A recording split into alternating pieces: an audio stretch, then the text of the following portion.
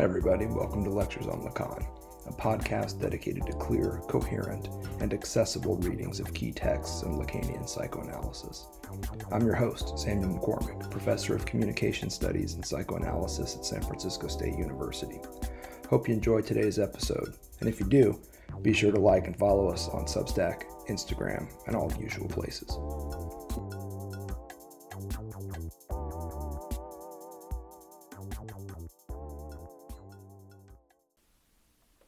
Recall what you know about the discourse of the analyst. Not everything, but in particular, its path of adressivity. You have in the position of the agent, objet A, who is addressing the barred subjectivity of the analysand, and in so doing, hystericizing them. Refer back to our lecture on the discourse of the analyst if you want some more details on this. What is produced from this hystericization, we said, was a new narrative, a new, perhaps master narrative, hence the S1 in the lower right-hand quadrant of the discourse of the analyst. This is a new, resubjectivizing narrative. And I believe that at the very end of Seminar 17, in Chapter 13, what we see finally at last is precisely what this narrative sounds like, what it turns out to be.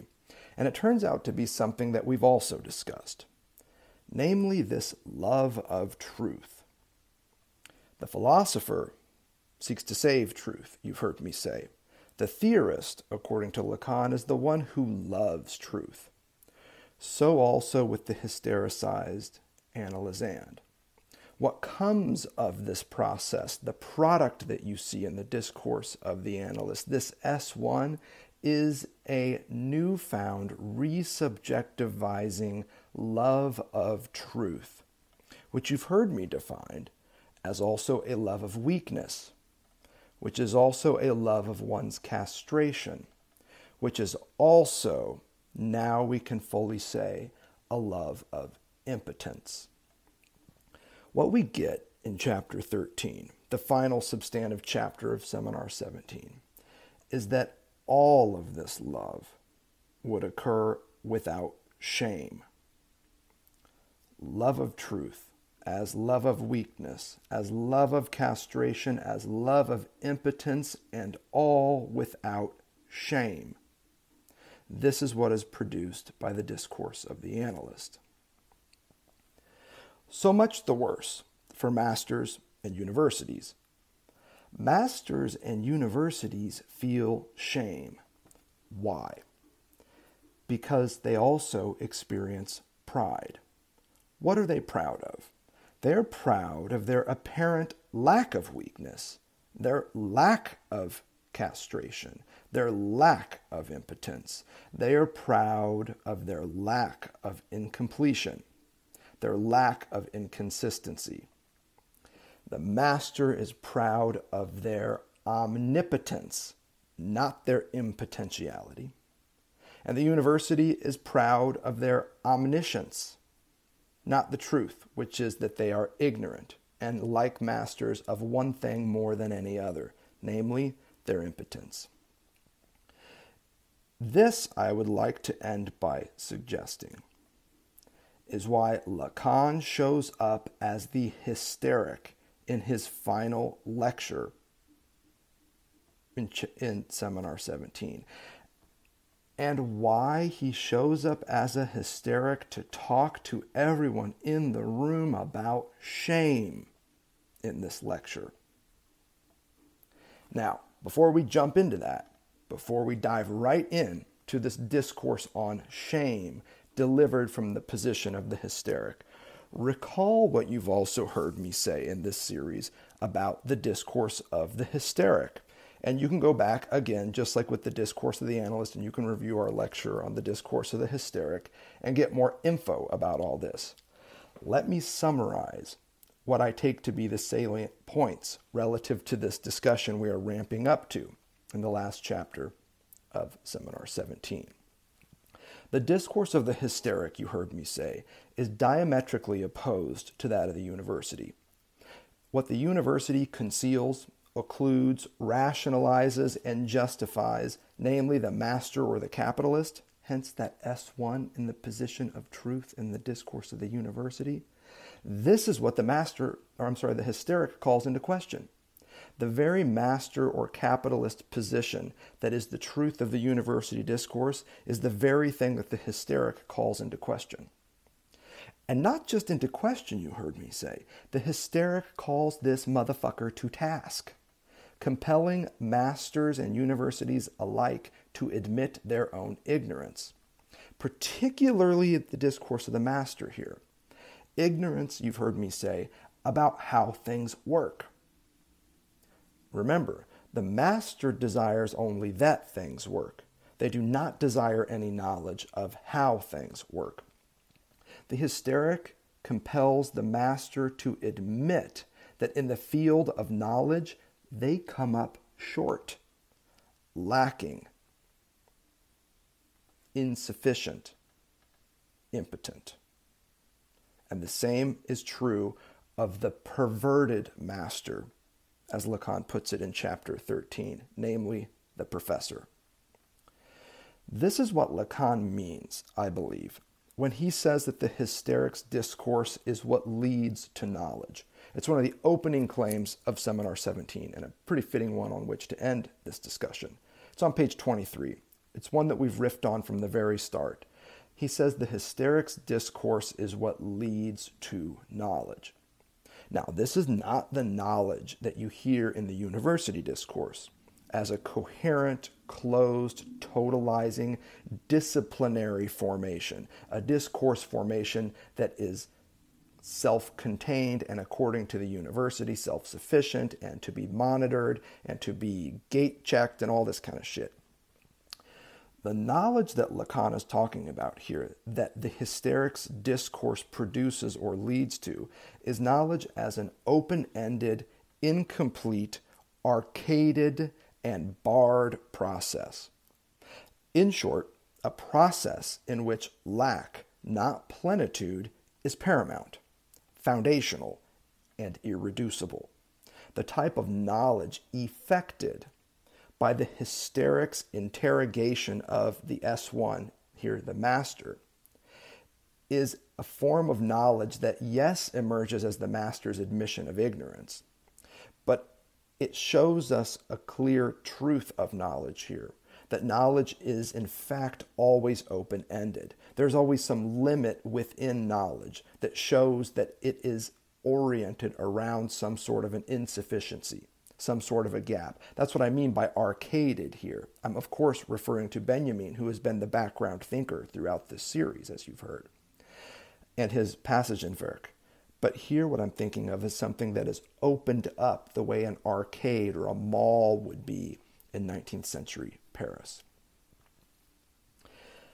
Again, this is why I think Bruce Fink's reading of the later Lacan's return to hysteria is correct around this notion of true scientific discourse. And here I want you to notice the shift away from the master and more towards the master's mouthpiece, the university, as a keeper and fantastical figure of closed, contained knowledge. Knowledge as epistemology, knowledge as episteme. You hear Lacan messing with epistemology here. Episteme for him and epistemology is a university discourse because it's looking at a commodified, closed circuit of knowledge that is disciplinary, that has fences around it, that is contained. This is the very type of discourse that you see in the university. Just try to apply for a job as a professor if you don't have a PhD. Just try to apply for a job as a professor if you don't have any publications. Just try to get a publication without citing all the relevant literature that's already been published on that given topic. Isn't this precisely why the very start of a dissertation is typically a literature review? Show me that you understand where the fence is around this particular discourse. Show me that you know how this grocery store of knowledge is organized without remainder. This is the fantasy of the university discourse. It is not, however, the truth of scientific inquiry. Scientific inquiry does not proceed by the discourse of the university. Bruce is right. It proceeds by the discourse of hysteria. Now, Lacan is on the verge of that insight at the very end of Seminar 17. I cue it up again because I think it's fundamental to understanding what he's doing with hysteria relative to the university. True scientific discourse is a discourse that is always working at and talking about the limits of what we know. Not what we can know, namely epistemology, but the limits of any given epistemology, beyond which we pass into knowledge's most elaborate form, namely ignorance. And if you've got ears to hear, ignorance is always on the path to the great discovery of psychoanalysis, the unconscious. This is the work of the hysteric. The hysteric is what calls the university's epistemological fetish into question. Isn't this why Lacan refers to the university or the professor as the perverted master? They are a fetishist. If the university traffics in epistemological fantasies of certainty, self-identity, completion, disciplinary mastery, why else is it called a master's degree? The hysteric reveals all of these professors and their university discourses as, in fact, the fantasies and the keepers of fantasies that they are. Let me be clear, and again, summarizing our discourse on the hysteric. It's uncertainty and incompletion, not their phantasmatic opposites, that characterize true scientific inquiry, qua hysterical inquiry. Notice this as well. Why are all of your professors so fucking serious? Dial it back, man. Relax. Just fucking relax. You're not that important. Your work is not that important. You see what I'm saying? This is some good shit to call the the university, to task on. Lighten up, bro. Sorry, coming at you from San Francisco, coming at you from California. There's a lot of bro talk out here. And I'm not just talking about masculine bros, I'm talking about bras. It's uncertainty and incompletion that the university can't stand. It's uncertainty and incompletion that true scientific inquiry, however, embraces. True scientific inquiry. And as such, the keeper of what Lacan understands as the knowledge process, as an open-ended, ever incomplete, etc., etc. You hear what I'm talking about here. This is a figure of the big barred other. Long story short, you heard it from me once, hear it again. Fuck unified theories of everything. This is what hysterics say, and this is what hysterics do. Let's continue in the spirit of review along these very lines and with exactly the same intensity. An intensity which should not be confused with gravitas, by the way. The love of impotence is also a lightness of being. Why and how does the discourse of the hysteric exactly lead to knowledge? Here it is, again. In short, the discourse of the hysteric leads to knowledge as a knowledge process, as true scientific inquiry, by forcing masters of every kind, the Hegelian lord and the perverted professor alike, to do exactly what Lacan says the most radical logical structures also do. Namely, to mark their limits, to designate their incompleteness, to reveal how their logical foundations are cracked, and as Lacan puts it on page 67, opened up in a passage that we have also revealed. This is precisely what we've been working on with the topic of where the real father is, and not just the impossible as the real, but statements, declarations, signifiers, indices of the impossible in the field of the symbolic. The impossible is there and can be signified, is Lacan's point.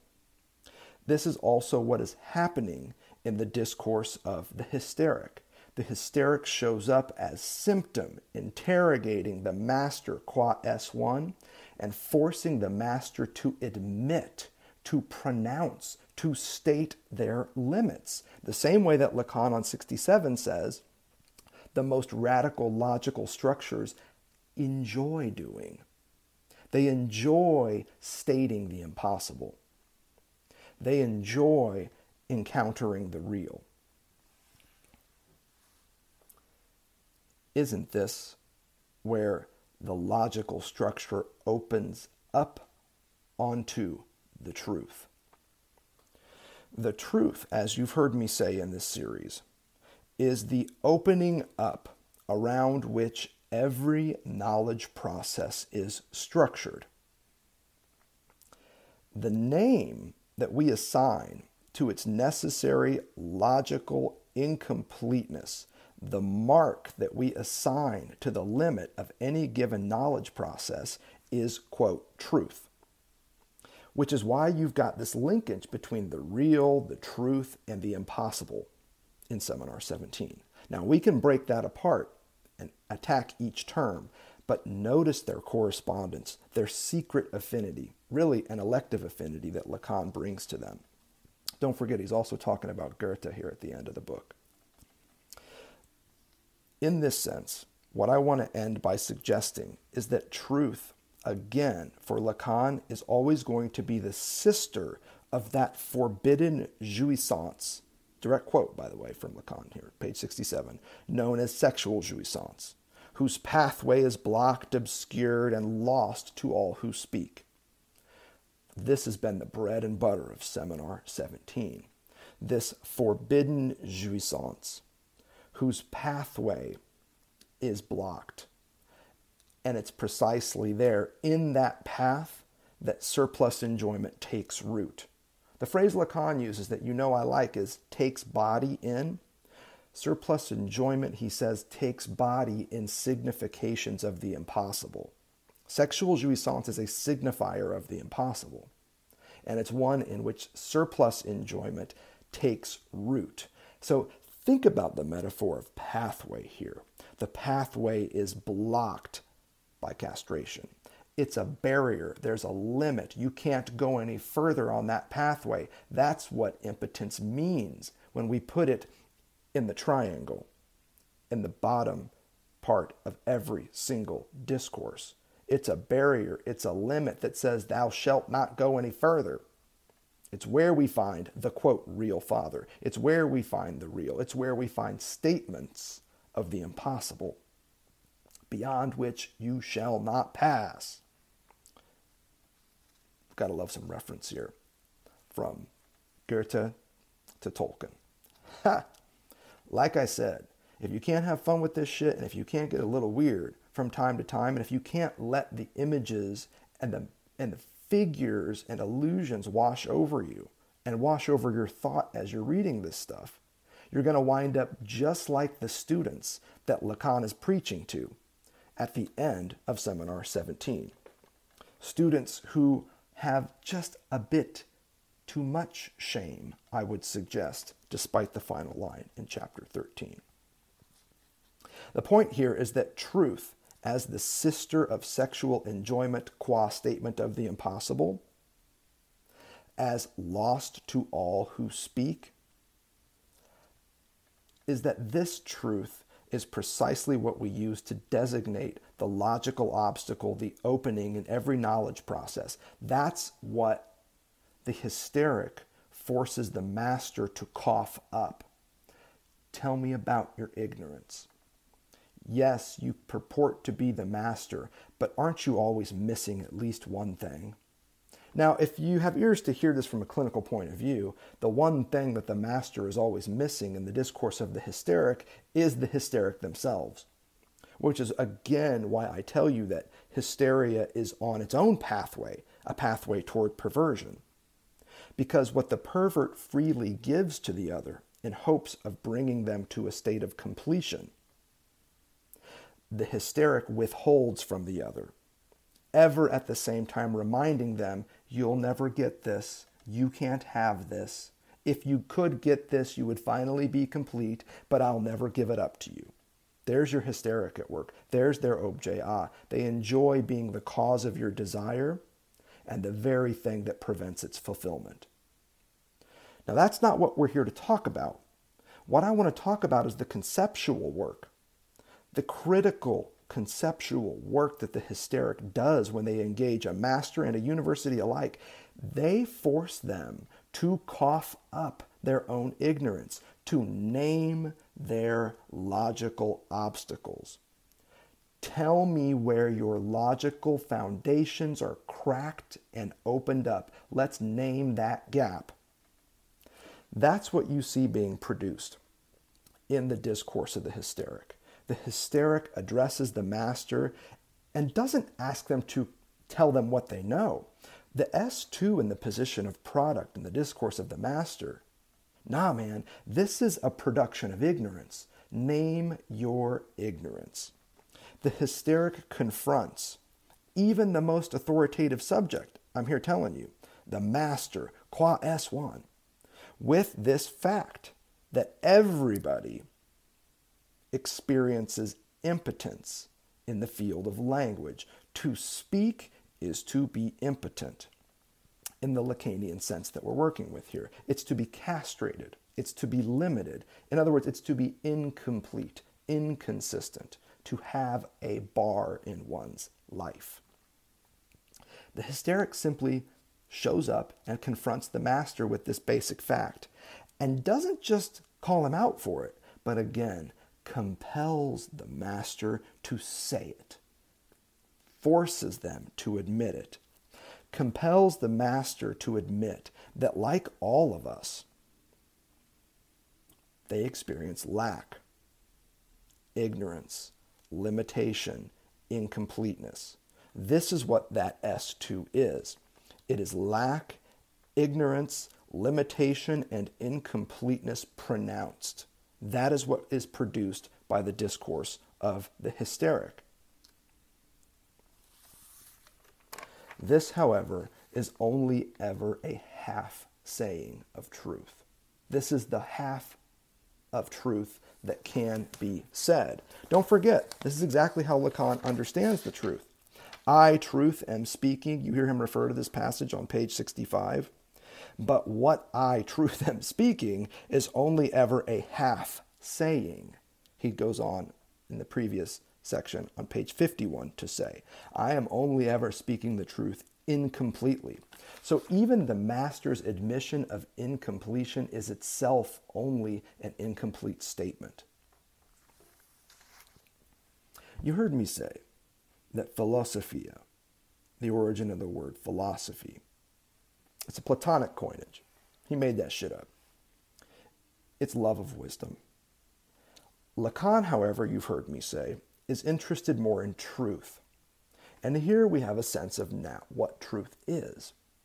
The love of truth he's talking about is a love of incompletion. It is a love of weakness. It is a love of castration. It is a love of impotence. This is the truth that is loved by the analyst. This is the truth that is loved by the theorist. And the theorist, in this sense, is not a philosopher. Professors love wisdom.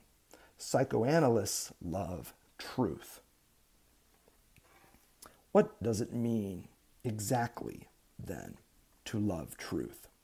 I present this as a furtherance of our review here, in anticipation of what is about to happen in the final chapter of Seminar 17. To love truth, you've heard me say, is to love the part of it that can be said. Here's that half saying. But here's the hook, man. To love truth is also to love the other half, the part of it that cannot be said completely, for the reason that beyond this half, there is simply nothing to say. This is straight out of the book. It's page 51 again. Here, beyond this half-saying, Lacan claims, discourse is abolished. Here, I would like to suggest, beyond the half-saying, beyond the statement of limitation, incompletion, and inconsistency that the hysteric forces masters and professors alike to admit, here we can pass into weakness. Recall what Lacan says. The love of truth is the love of weakness, the love of what truth's half-saying hide, namely castration. Which brings us to page 52, a really terrific page to have in mind as we're about to jump forward into the 180s. This love of weakness, that is the love of castration, according to Lacan on page 52, recall this famous passage. And if it's not famous, it damn well ought to be. This is in fact the essence of love. The love of weakness as castration, as impotence, is the very essence of what Lacan means by love. Recall this passage on page 52. It is upon this that everything that has to do with truth is constructed. That there is a love of weakness is no doubt the essence of love. As I have said, love is giving what one doesn't have, namely what might make good this original weakness. And just to be clear, what again is this original weakness? Go to the paragraph above. What is the love of truth? Lacan asked toward the top of 52. And then by the end of that paragraph, he's ready to cough it up. The love of truth is the love of this weakness whose veil we have lifted. It's the love of what truth hides, what is called castration. This is why truth as a half-saying is so damn important, because it unconceals the fact that there is something there beyond what can be said at the limit of knowledge. Beyond the statement of the impossible is the impossible itself, qua castration. And when you love truth, you love both of its sides. You love the parts of it that can be stated. Here are my limits. This is where I can go no further. And this is the outer limit of where we have found ourselves in this particular discourse formation. But what you also love is your own ignorance of what lies beyond that statement of limits. That is what the love of truth is for Lacan. You've heard me say that this is connected to the discourse of the analyst. That is precisely what is at stake throughout Seminar 17. What I want to add is that it's typically understood that Seminar 17 is a seminar about knowledge. That is not false, but it is only part of what is at stake in Seminar 17. Seminar 17 isn't simply about knowledge. It's about love. Seminar 17 is Lacan's seminar on love, because it's the seminar that shows us that at the outer limits, really a statement of inner limits, an extimate limit that carries us to something beyond which there is nothing, Lacan says. This is what's up with knowledge. Knowledge not as a closed, complete entity, but as a process that, if done well, as a radical form of scientific inquiry, not as epistemology, but as a hysterical, in all senses now, pursuit of the truth. Not in service to knowledge, but in service to a knowledge process that yields truth, and truth as a half-saying, and also a half-saying that shows us the point beyond which we can say nothing at all, where discourse, Lacan says, is abolished. The task of the analyst is to inaugurate this love of weakness, this love of castration, this love of impotence, this love of truth, as a statement of where you have to stop speaking and also as an index of the silence of discourse that you then encounter. The silence that we know as a classic Lacanian real. The task of the analyst is to awaken the love of all of this in the analysand. And what I think this means, again, is that the analyst is skilled at repurposing his or her knowledge of how the unconscious works, such that it can become a love of truth among analysands. Where the analyst's knowledge was, hear me now, the analysand's love of truth, weakness, and of love itself must become. Which brings us right to the start of chapter 13, the power of the impossibles, as it's so titled here. It does have to be said that it is unusual to die of shame. This is the opening riff in chapter 13, the final substantive chapter in Seminar 17. Roll down a little bit to the paragraph that continues with this topic, dying of shame. We're on page 180 of Seminar 17. Dying of shame, then. Here, the degeneration of the signifier is certain to be produced by the signifier's failure, namely being towards death. Now, this is a nice little paragraph because it's got lots of parts, and we got to take it one at a time. What signifier are we talking about here? We are talking about the master signifier. We got to be talking about the master signifier, man. The master signifier is precisely what the hysteric degenerates. The failure of the master signifier, its failure to encompass everything, to contain all, to be the prime mover, etc., etc. The hysteric calls out the master signifier and forces the subject, the master, to admit its degeneration, to admit its failure. And what that admission conditions is a being toward death. The fall of the master signifier is the condition of possibility for the ultimate love of weakness, namely being toward death. Now, this is some Heideggerian shit. And I don't know if anybody recorded my lectures on Heidegger from a few years ago, but being toward death, hot damn, that's the centerpiece of Heidegger's mid-1920s thought. And it's a very crucial statement, one that you've heard me talk about in previous series, one that Lacan was keen on from the 50s forward. I dare say that it's even Heidegger's understanding of being towards death as a retroactive, future anterior historical process that drove Lacan to Heidegger's doorstep. I mean, literally drove him to the doorstep. Heidegger goes to Lacan, Lacan goes to Heidegger. These guys are kicking it. And part of what they're trying to kick it on, I would suspect, is this notion of being toward death that is so pronounced in Lacan's earlier work and so clearly indebted to Heidegger's thought from the mid-1920s. Here it is again, being toward death. Being toward death is less about learning how to die, you've heard me say in the past, than about knowing how to live here and now in the present. Being towards death works in a very simple way. Imagine yourself on your deathbed. You're there, you're about to die, you're looking back on your life.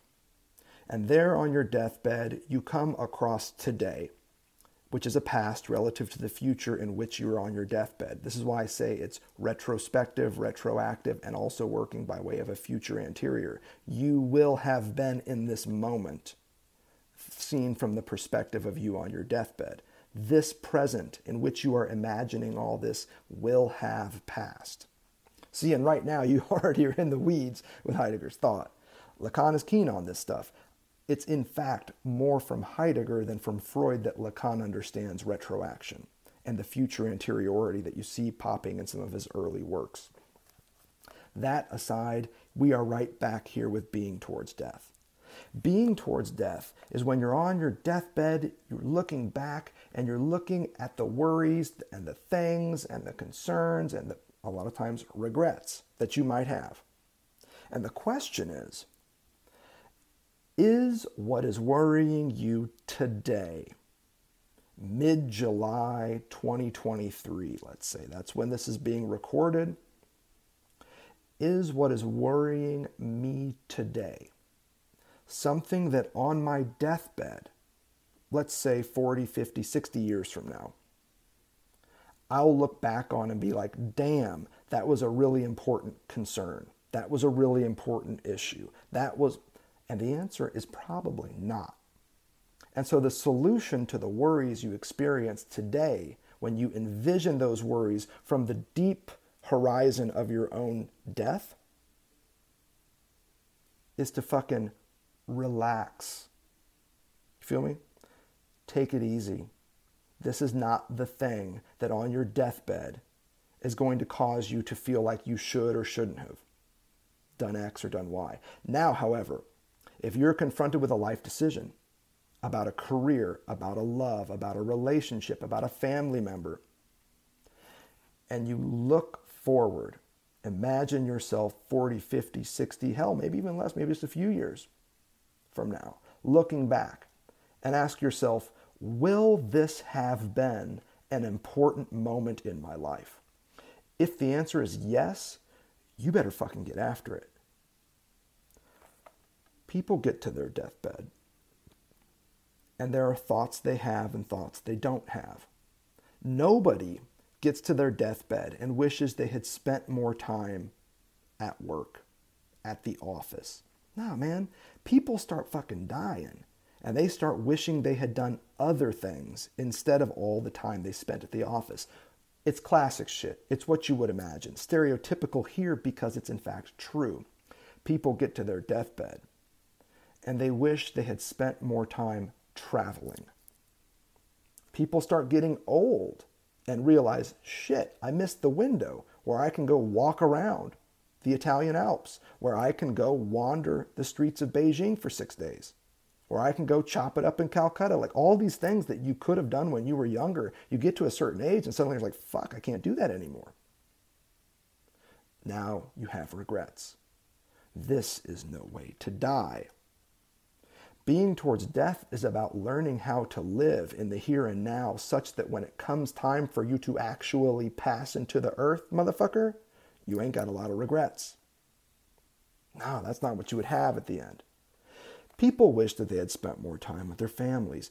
Some people, and I speak now to my fellow professors who spend all their time in their books and don't spend a lot of time cultivating relationships with others, pursuing family, all this kind of shit. They get to the end of their careers and their brains get a little fuzzy and they realize, I missed so many opportunities to pursue love, to pursue passion, to pursue music, whatever the fuck it was that really got you excited. You get to the end of your life and you realize you spent it all, studying Lacan, instead of trying to be a dad, a mom, a lover, a friend, a sibling, a son, a daughter, without those intimate relationships that are the true source of human happiness. I went to a funeral once. I won't tell you who this motherfucker was because you may or may not know them. Rest assured they are dead. And I shit you not, I walked in to the funeral home. And not only did I see all kind of colleagues from all over this fucking earth at this place, let me tell you, you usually go to a funeral and you walk in and there's the big bulletin board and there are pictures of the deceased. It's them with their families, it's them with their friends, doing what they loved at the top of a mountain, in the bottom of the sea, like whatever the fuck. They're doing their life. This funeral, I walked in the door and the only thing pinned to this bulletin board, I shit you not, and I guarantee somebody on this call went to the same fucking funeral, saw the same fucking shit, and shit their own pants over this. It was his CV, his resume. And it was thick too, man. It wasn't like you could put just a staple that shit to the bulletin board. It had a full length pin in it. Yeah, he had like a 60, 70-page CV, listing all of his publications, all of the students he had advised, all of these great career accomplishments that in the nerddom that we all trafficked in made him damn near a god, but it didn't change the fact that that motherfucker was laying in the box at the front of the funeral home. And all he had to show for his life, he died suddenly, by the way, all he had to show for it was that CV, or all they knew him for, I should say, was for his CV. Don't forget, it's the living that make the dead immortal. What does this motherfucker have as legacy but his CV? Now, that's not what Lacan is talking about here. Lacan is talking about the process that this dude should have went through when he cues up being towards death here. A being towards death from the present when you recognize and fully embrace the fact that your life is limited, that there will come a time when you can go no further. There will come a time when you will reach not just a logical obstacle in the construction that is your life, but a real obstacle. The impossible won't just be stated in the mouth of a doctor. You'll feel it in your motherfucking bones. Being towards death is the question you have to ask at some point in your life if you're ever going to live one that is worth remembering, that is worth dying on. The being towards death here is the ultimate embrace, love of weakness, of castration, of impotence. I say all of this knowing that you've probably already heard me riff on being towards death and on the fact that the owl of Minerva only takes flight at dusk. You know what that means, right? It's some Hegelian shit. The reason why owls symbolize truth, the reason why owls usually symbolize knowledge, wisdom, and all these other configurations, it's not just from the goddess Minerva. It's because owls come out at the end of the day. It's at the end of our day as daylight beings, which we didn't used to be, that the owl comes out and begins his. It's at the end of your life, looking back, that you will know what kind of life you lived. You will know what you missed. You will know what you did well. You will know what you accomplished and where you failed. The question is, how do you feel about all that? And Heidegger's answer, which Lacan is queuing up here, is don't wait to that point before you start asking these questions. Start asking the questions now so that you can live the life such that when you inevitably, like all of us, no matter how masterful or knowledgeable you are, despite your claims of omnipotence, dear master, despite your claims of omniscience, dear professor, you will meet the same fucking fate as all of us. It'll be your ass in the box next. And Lacan's point is that of Heidegger's as well. This is the ultimate experience of weakness, impotence, and the like. Death is the great impossible that awaits us all. The point here is, inquire about it now. And I mean now as in as soon as you finish Seminar 17, close the fucking book and start reading Heidegger, or better yet, just start asking the questions. Notice how Lacan sets this up. Dying of shame, it's very unusual to die from shame. Here, the degeneration of the signifier is certain to be produced by the signifier's failure, namely being toward death. Now we're ready to read on. Check it out. Insofar as it concerns the subject, and who else could it concern? Jouissance and death are yours and yours alone. I can help you enjoy, but I can't enjoy for you. I can help you fucking die, but I cannot die for you. Everybody is born alone, enjoys alone, and dies alone. Fundamentally, Yeah, there are people there with you when you pass. But they ain't going with you, motherfucker. Nobody dies with you. Hence the appeal of various forms of mass suicidality. We're talking about the failure of the master signifier, and we're talking about it as an opportunity to pursue being towards death as this kind of future anterior inquiry that helps you better understand how to live a life in the here and now, in the present. This is one of the ethics that Foucault fully realized as well. So if you're just not comfortable reading Heidegger, if you don't think the French did enough to launder Heideggerian thought in the post-war era, if you don't think Derrida did his heavy lifting such that you can now finally read Heidegger again, that's a joke for all the nerds out there. French thought after the war as nothing more than a laundering of Heidegger. Sorry, y'all. But if you can't get to that point of seeing exactly what the hysteric allows the master to do, it is such a great thing that the hysteric does for the master and his perverted version, the professor, as well. The hysteric gives the master an opportunity to inquire about being towards death. And this experience as the ultimate love of weakness that is theirs and theirs alone. This is a basic existential truth as well. Nobody can fucking take a bath for you. The hysteric simply helps. The hysteric helps the master arrive at an opportunity to reflect on the outer limit of their own subjectivity. An outer limit that can concern them and them alone. Reading on, page 180 at the end of Seminar 17. Being toward death, that is, the visiting card by which a signifier represents a subject for another signifier, you are beginning to know this off by heart, I hope. Don't even tempt me. Don't even tempt me to bring up the fact that the hypothesis of the signifier that Lacan formulates in the early 60s and that carries him throughout his thought and that we have, as you heard me say in one of the recent lectures, pronounced about 300 times, is that the signifier represents the subject to another signifier. What is this statement?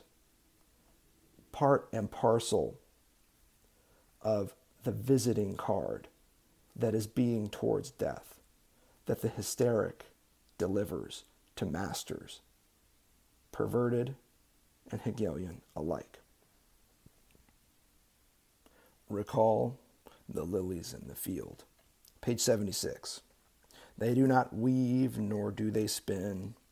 It is they who are in their place in the kingdom of heaven. Perhaps also in the alethiosphere. But that ain't what Lacan is thinking about here. Page 77, next one over. It is true that we can well imagine the lily in the fields as a body entirely given over to jouissance, each stage of its growth identical to a formless sensation, the plant's jouissance. Nothing in any case makes it possible to escape it. It is perhaps infinitely painful to be a plant. Well, nobody amuses themselves by thinking about this except me. And now you as well. One of the great riffs in Seminar 17 is on lilies in the field, the plant's jouissance, as well as that of beavers and oysters. You know where I'm headed with this. The only thing missing from this paragraph you just heard me read are quotation marks around jouissance. And you've heard enough in this series lectures on Lacan to know why there should be quotation marks around jouissance. Perhaps it is infinitely painful to be a plant. We don't fucking know. Which brings us to page 176. The key lies in raising the question of what jouissance is. In a very real way, this is the stake in Seminar 17, right? What is jouissance? And he's going to link it to knowledge. But the knowledge he's thinking, again, is this knowledge process that has to do with the encounter of logical obstacles, cracks, openings in a given epistemology, if you like it. And there you see truth, some of which can be stated, some of which cannot. This is what we've been working on here. The question of jouissance also points us right to that point. Sexual jouissance as a statement of the impossible within the field of surplus enjoyment we've been discussing. The question of jouissance is key here. It's what was just raised on 77, and it's what Lacan continues precisely 100 pages later in this translation, on page 177. What is important is that whether natural or not, it is well and truly as bound to the very origin of the signifiers coming into play. So whether we're talking about jouissance in quotation marks as some sort of unknown natural experience, whether it's the plant's pain, who fucking knows, right? Lacan's point is that in order to answer the question of jouissance, of what it is, we have to start with the signifier coming into play. And it is possible to speak of jouissance in no other way. What is important is that whether natural or not, plant, beaver, lily in the field, oyster, it is well and truly as bound to the very origin of the signifiers coming into play that it is possible to speak of jouissance. Nobody will ever know anything about what the oyster or the beaver enjoys, because in the absence of the signifier, there is no distance between jouissance and the body. The oyster and the beaver are at the same level as the plant that we just heard on page 77, which, after all, perhaps may have jouissance at this level. We just don't really know.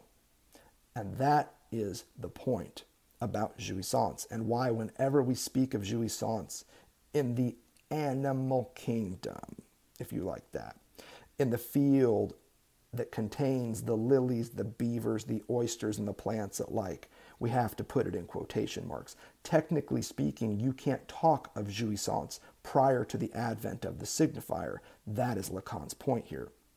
Truth is an effect of signification. Jouissance of every kind is an effect of signification. You can imagine it original all you want.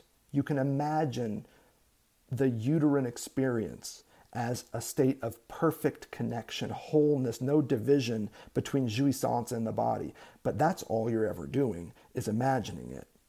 And the question Lacan wants to ask is, what part of self does that fundamental fantasy prop up? The fundamental fantasy that there could be anything like enjoyment prior to the advent of the signifier. I can tell you one thing it does. It defends against the fundamental truth that shit is false. Jouissance is very precisely correlated with the initial form of the entry into play of what I am calling the mark, the unary trait, which is, and now you know why I'm directing us to this passage, a mark toward death, if you want to give it its meaning. Observe that nothing takes on any meaning except when death comes into play. Now you can hear this back to our series on Seminar 11, around the type of death produced by the real lack of sexuation, and how that correlates, as we have thoroughly explored, with the type of death that comes next with symbolic lack. Traditionally, we think of this as castration and symbolic alienation. Lacan in Seminar 11 is admitting, in a very risky passage, I think, one of the riskiest passages in that seminar, he says that there are two lacks.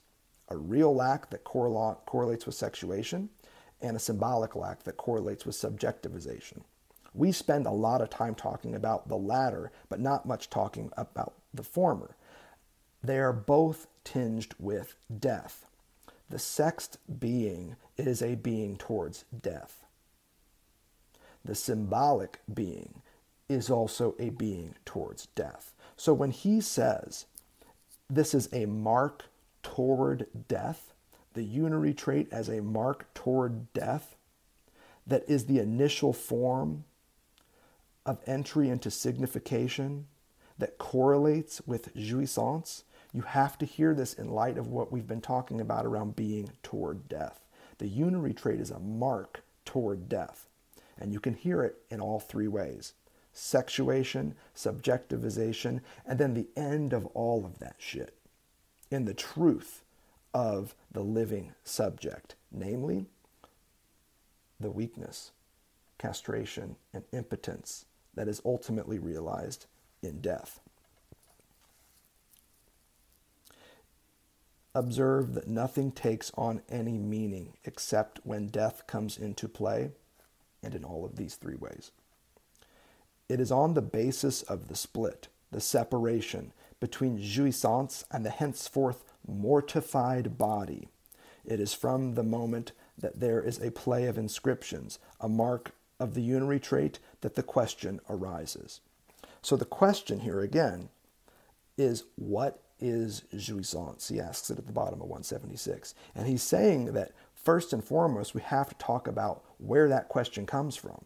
It's only after the body has been mortified by the signifier that we can ask the question of jouissance. To mortify the body with the signifier is to create, to produce a barred subject. This is what Lacan means when he says the subject is the mark that the living individual receives from language. This is all the barred subject is. You can read this right at the start of Seminar 17, as we have often done here as well. Which takes us right back to page 180, and this topic of being towards death, mortified subjects, and mortified here at the level of impotence, at the level of incapacity. A mortified subject is a subject that will die, a subject that is mortal, a subject that, whether they love weakness or not, is damn sure gonna confront it. Being toward death and the mortified body that it signals, the mortified body that marks the living individual who has received the mark of signification and thus become a barred subject. According to Lacan, this is the visiting card by which the signifier represents a subject for another signifier. So everything you know about the topology of the subject links up with this notion of being toward death at the level of the mortified body, which is a great way of understanding the barred subject. The barred subject is a signifier of the body having been mortified by signification. Lacan's point here is an interesting one. You may know that hypothesis by heart, but check out what he does with the idea of it as a visiting card linked to being towards death. This visiting card never arrives at the right destination. The reason being that for it to bear the address of death, the card has to be torn up. I'll let you think about that one. I'm more interested in the second sentence here. Quote, "It's a shame," as they say, which should produce a ontology spelled properly at last. And if you've got the text in front of you, you can see what he's doing here. When he says it's a shame, the French is honte, for shame, H-O-N-T-E. And then he wants to take that H from the French word for shame, and he slaps it on the front of the word ontology, producing a kind of ontology, which would be not a discourse on being, as we typically understand ontology, but a discourse on the being of shame. Which raises the question, could it be possible to read chapter 13, the final substantive chapter in Seminar 17, as a discourse on the being of shame?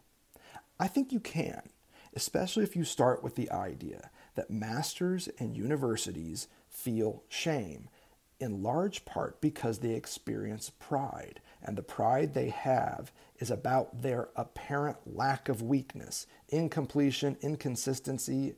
In other words, they're proud, and they never cease telling us why. They're proud, the master says, because of their omnipotence. I speak and the world works. I'm proud, the university says, because of my omniscience. Look at all the books on my shelf. This pride, though, belies a certain amount of shame. Shame because deep down at a bone-deep level, they're just like us, mortified bodies who have suffered the defiles of the signifier, who are in fact incomplete and inconsistent, despite what their pride propels them into in the realm of speech. Lacan is here getting after that, and I wonder if this ontology, this discourse on the being of shame, might be one way to read this last chapter in Seminar 17. I think there's something here. In the meantime, Lacan goes on to say, to die of shame is the only affect of death that deserves. Deserves what? That deserves to die. The idea that you could die of shame deserves to die. It's an interesting riff here. People have been quiet about this for a long time. Speaking about it, in effect, is to open this readout, which is not the last, the only one, that what can be said honestly, for the honest partakes in, quote, honest, which stems from the honor that is all shame and companion of making no mention of shame. And again, in this paragraph, it's the second sentence that calls our attention. Precisely of the fact that it is impossible for the honest to die of shame, you know from me that this means the real. Only someone who suffers from pride can die of shame. But to love the truth, to love weakness and impotence, is to let pride, and thus also shame, die, or at least to turn shame into a productive opportunity to explore the whole in being that it signals. And all so that you, me, we can live. Pride and shame die in the love of truth so that we can live a life of being toward death. This is what Lacan is messing with here. And that life is an honest life in which you cannot die from shame. You know from me that this means the real. But wait, he doesn't deserve to die for that. Lacan again goes back into this quotative reported speech analytic. People say about anything and everything, thus bringing everything down to being futile. Said as it is said, with the end in mind, it elides the fact that death can be deserved, and that is precisely what pride and shame deserve. Death. Right along with the idea that you could die from shame. So he's messing around with this, but notice the next riff. Now, it should not be a matter of eliding the impossible, as it happens, but of being its agent. This is a great way to understand the discourse of the analyst and the more elusive work that Lacan as a hysteric is doing when he shows up here in chapter 13. These are agents of the impossible. The agency of the analyst is an agency of the impossible. The agency of the hysteric is also an agency of the impossible. An agency that brings the subjects it encounters into contact with their own impotence, weakness, limitation, as pronounced and as unpronounceable, as half said and as in half saying an indication of what cannot be said, where speech fails as well. Pages 182 to 183 continue this thought and push us, I believe, in the direction of this discourse of the being of shame that Lacan is queuing up here. And you get this split on pages 182 to 183 between psychoanalysis and its, quote, other side. And isn't that what we're dealing with here? The title of this seminar is The Other Side of Psychoanalysis. Notice how this unfolds. You will say to me, Lacan continues on page 182, what's the use of shame? If that is what the other side of psychoanalysis is, we don't want any. My reply to you is, you've got enough to open a shop. If you are not yet aware of this, then do a bit of analysis, as they say. You will see this vapid air of yours run up against an outlandish shame of living.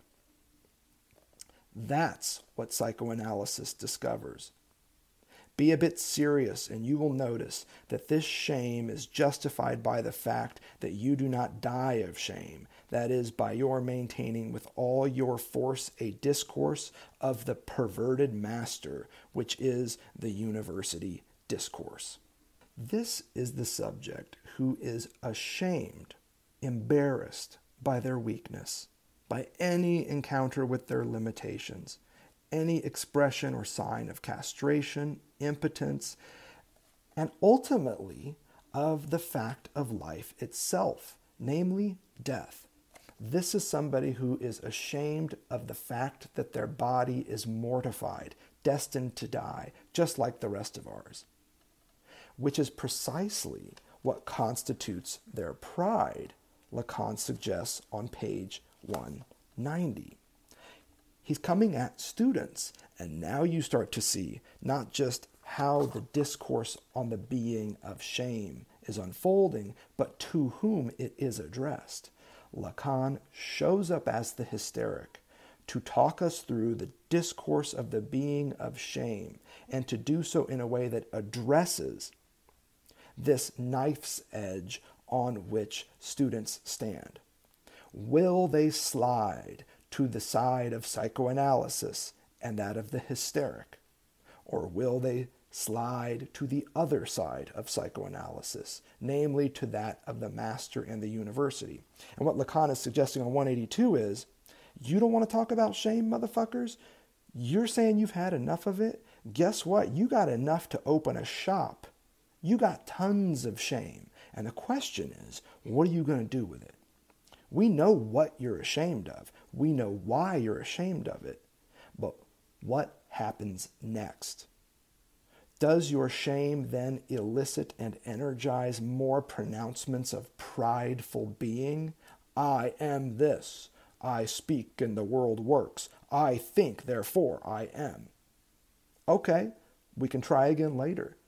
Or does your shame point us in a different direction? Is it possible, in other words, to work back from the prideful statements of the university and the master to the shame that conditions those statements, and then from the shame to the whole in being that it indexes? Lacan thinks yes, but he's telling students, you're right on the edge of this shit. You're not there yet. This is why he's queuing up the discourse of the university, getting back to Hegel. He's giving them a bit of a reading assignment here at the end of Seminar 17. Page 190 shows him really queuing up these students directly. It's toward the bottom of the page. The question is why students feel that they belong with all the rest. And you can read the SPQR bit before that. They don't at all seem to be able to see clearly how to resolve it. He's asking the question of where the students fit relative to, well, you'll see. Just back up and you can see. The key point for us is the next riff. I would like to point out to them, the students, that production is one essential point of the system, the production of shame. This translates as impudence. Wait a minute. Shame and impudence? Impudence means insolence, contemptuousness, cockiness, a way of being without modesty. That's kind of an older way to think of impudence, but that is exactly how Lacan is using it here. Impudence is a way of acting without modesty. Now you can read that in terms of hubris, pride coupled with self-ignorance. That works really well here from the Greek tragic sense. But really what we're talking about here is pride. Impudence means pride. Pudere, from the Latin, you know, means to feel shame. It's right there in the word impudence. You can see pudere. It means to feel shame. But there's an in slapped on the front of it. What we're talking about here is a lack of shame that for Lacan is part and parcel of what shame means. That's why I suggest that the discourse of the being of shame is one where the university and the master well illustrate how shame and pride are bound up together. Because the master and the university are proud discourses, their subjects consistently experience shame.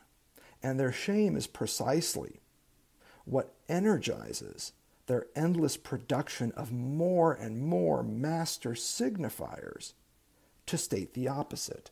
Whether you call those master signifiers S1s in the discourse of the master, or whether you notice them as S2s in the discourse of the university, all of these master significations of power, omnipotence, of knowledge, omniscience, in the case of the master, in the case of the university, these are compensations for a shame that is made to encompass the whole in being that each of these subjectivities deals with.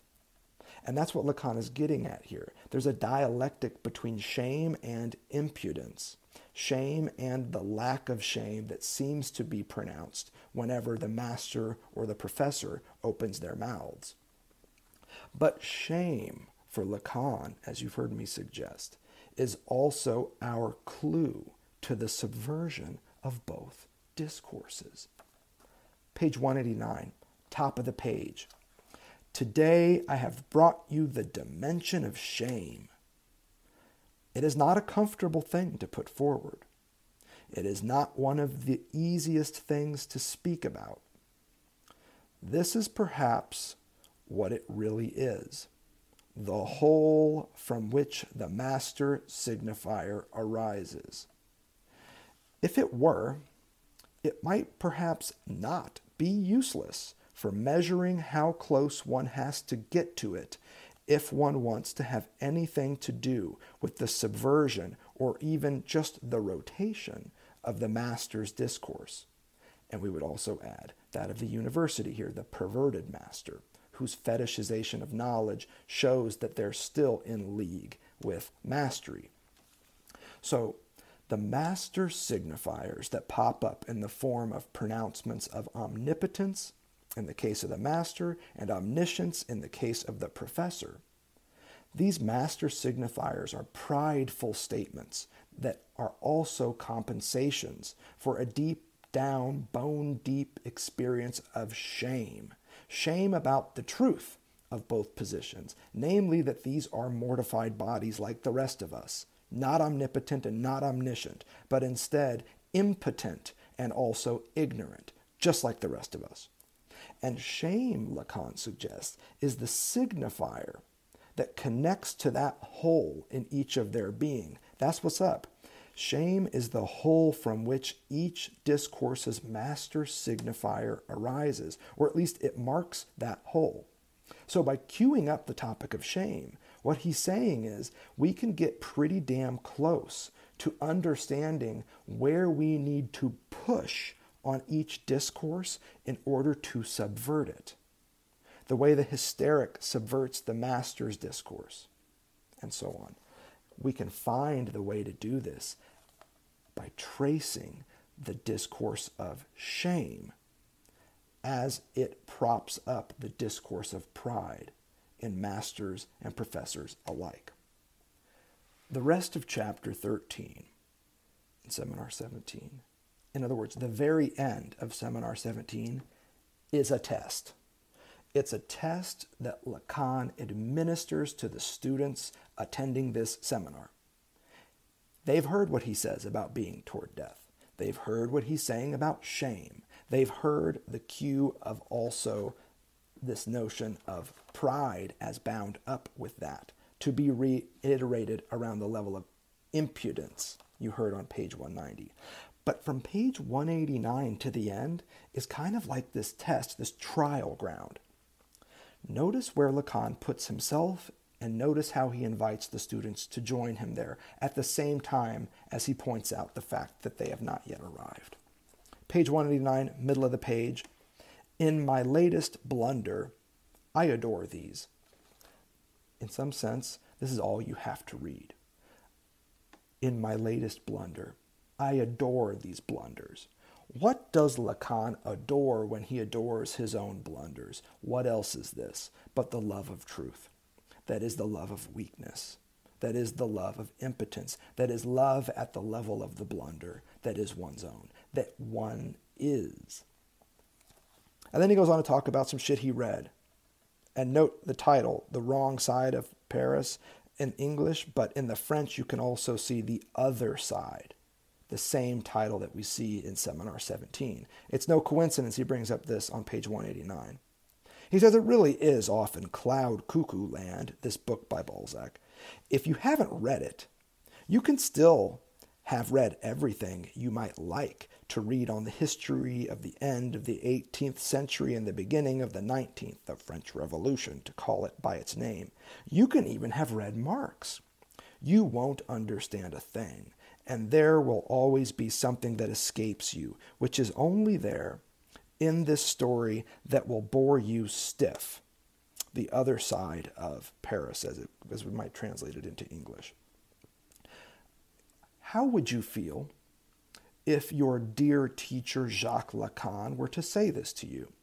Would you feel ashamed at your lack of knowledge about the French Revolution, about the fact that you have not read this book by Balzac, about the fact that there's always something that keeps escaping you, something in Lacan's discourse itself that always seems to be escaping you, and you leave these sessions feeling like you don't understand a thing?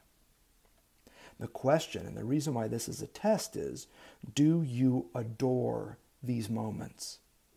Do you love this experience of weakness, or do you feel ashamed? And does your shame provoke prideful pronouncements of how you, in fact, don't miss anything in Dr. Lacan's seminars, and you understand this, and oh yeah, I've read that book by Balzac. Yeah, it's pretty good. It's not great. It's not the best thing that you can read on the history of the end of the 18th century, beginning of the 19th century. The French Revolution. But it's okay, Lacan brings it up. Okay, blah, blah, blah. Beware.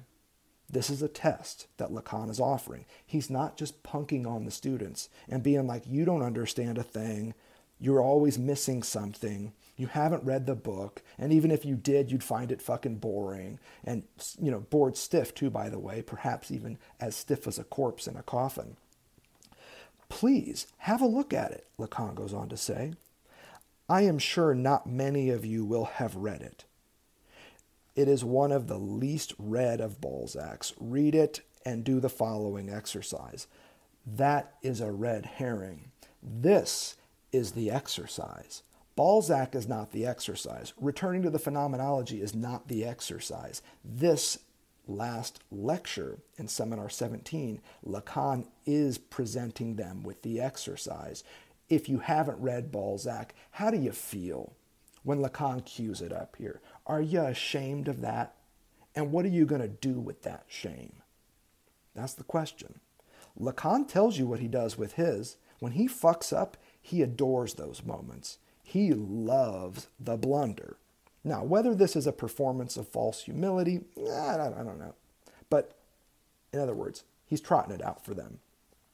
This is also just the page before we get to another riff on the shame of living. You can read it there on page 190. But that's not the page I want to point you to. I want to take you right to the end of this seminar, the last substantive chapter, page 192 to 193. Lacan once again uses himself and his own experience, his own work. No longer talking about Hegel, no longer talking about Balzac. He is now talking about Lacan and Lacan's écrit of all things.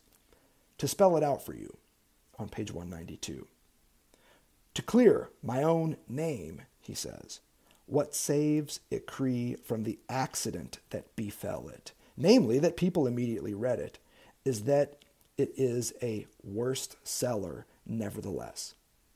So the accident that befell, what a catastrophe, his collection of writings when it was published, is that a bunch of people immediately read it.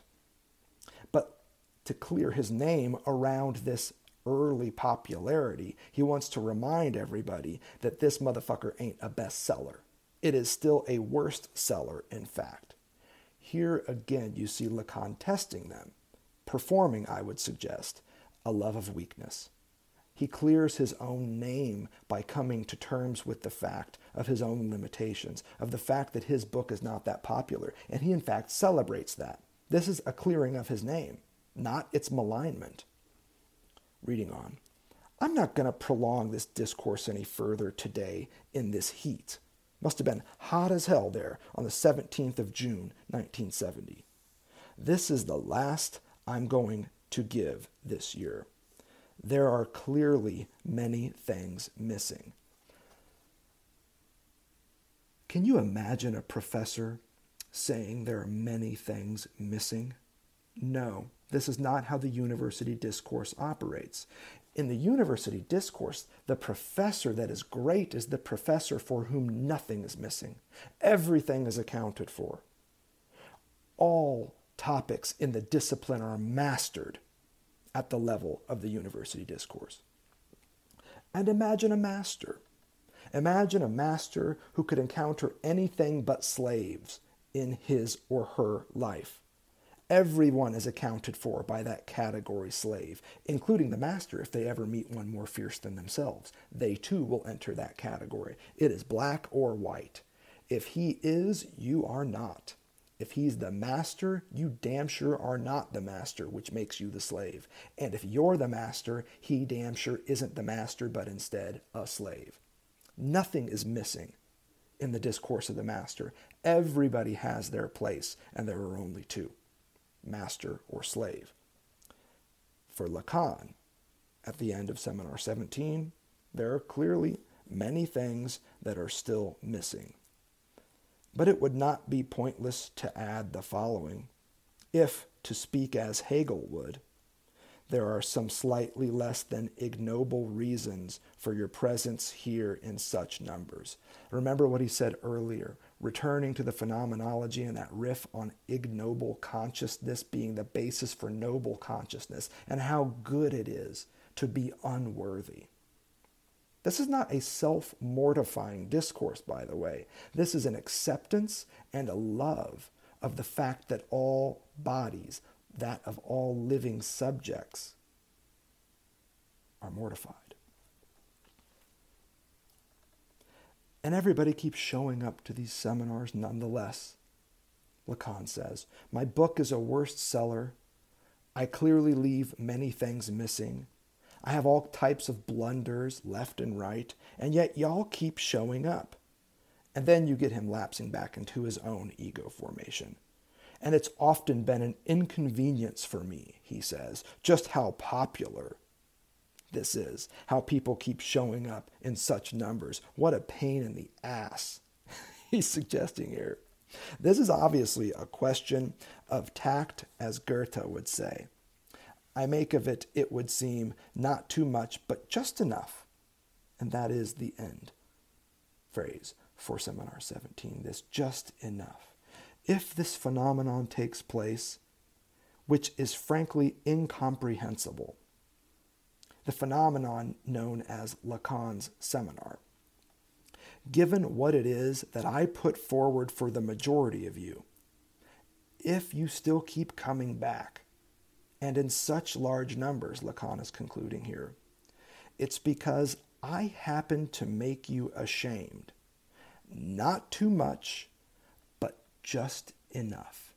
And that emphasis on just enough shame is exactly where Lacan ends. These are the final words in Seminar 17. Just enough shame to signpost for you where the hole in your being is, but not so much shame that you then are led to more prideful pronouncements as master and university to compensate for this overwhelming experience of shame. Lacan wants to shame his students just enough to get them to read Hegel, just enough to get them to read Balzac, but also, don't get it twisted, just enough to keep them coming back again and again, even at considerable inconvenience to him. Which brings us to the final question of Seminar 17, which is also our final question with regard to this just enough shame. Is this just enough shame to bring his students to the hole from which their master signifiers of pride would otherwise extend? If it were, it might perhaps not be useless for measuring how close One has to get to it if one wants to have anything to do with the subversion, or even just the rotation of the master's discourse and the university discourse alike. This subversion, this rotation of each, again, would be a subversion and a rotation of each that would not just bring students to the whole in their being, signaled by the shame that Lacan is giving them in just enough increments.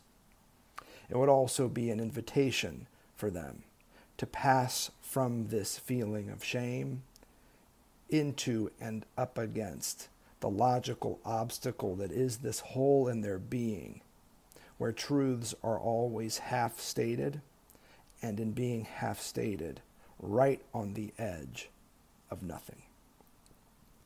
A nothing which can only be that of castration, of weakness, of what we have been describing here as impotence.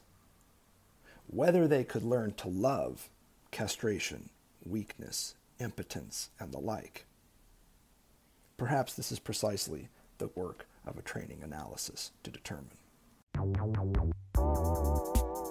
Thanks for listening to Lectures on Lacan. Stay tuned for more episodes soon. A big shout out to the artist Jerry Paper for our podcast theme music.